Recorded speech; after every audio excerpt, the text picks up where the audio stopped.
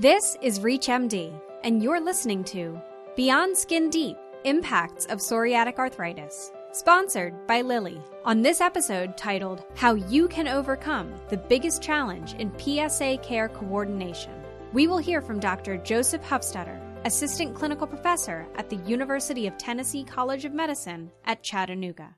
The challenge that is faced in care coordination simply is something that I've mentioned before, and that is time. Everybody is too busy. Our patients are too busy. We're too busy. Our consultants are too busy. So it just takes time and dedication to make sure that everyone is on the same page. The first step in care coordination is understanding who you need to coordinate that care with. And this is not only the healthcare team, and that is dermatologists, primary care doctors, orthopedic physicians, but also the family members. Somebody may be responsible for administering medicines, and they need to understand when there's a medicine change. So depending on who's involved will determine what care techniques it will take. Obviously, the simplest thing to do is to make sure all your notes are sent to the appropriate physicians. The problem with that is not always will they be read or the emphasis placed on what you're trying to communicate to that particular physician. The electronic health record has a lot of information there, and sometimes it is information overload because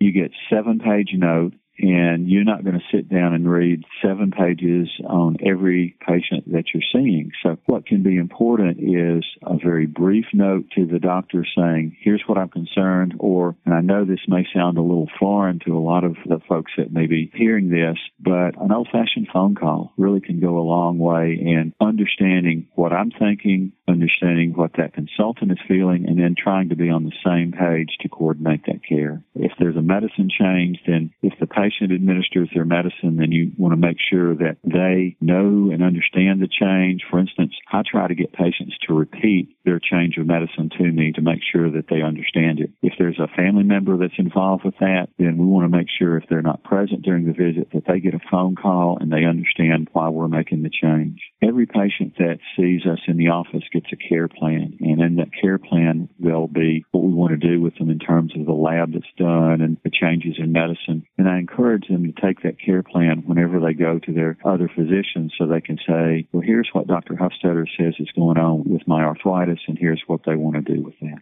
The preceding program was sponsored by Lilly. Content for this series is produced and controlled by ReachMD. This series is intended for healthcare professionals only. To revisit any part of this discussion and to access other episodes in this series, visit reachmd.com/BeyondSkinDeep. Thank you for listening. This is ReachMD. Be part of the knowledge.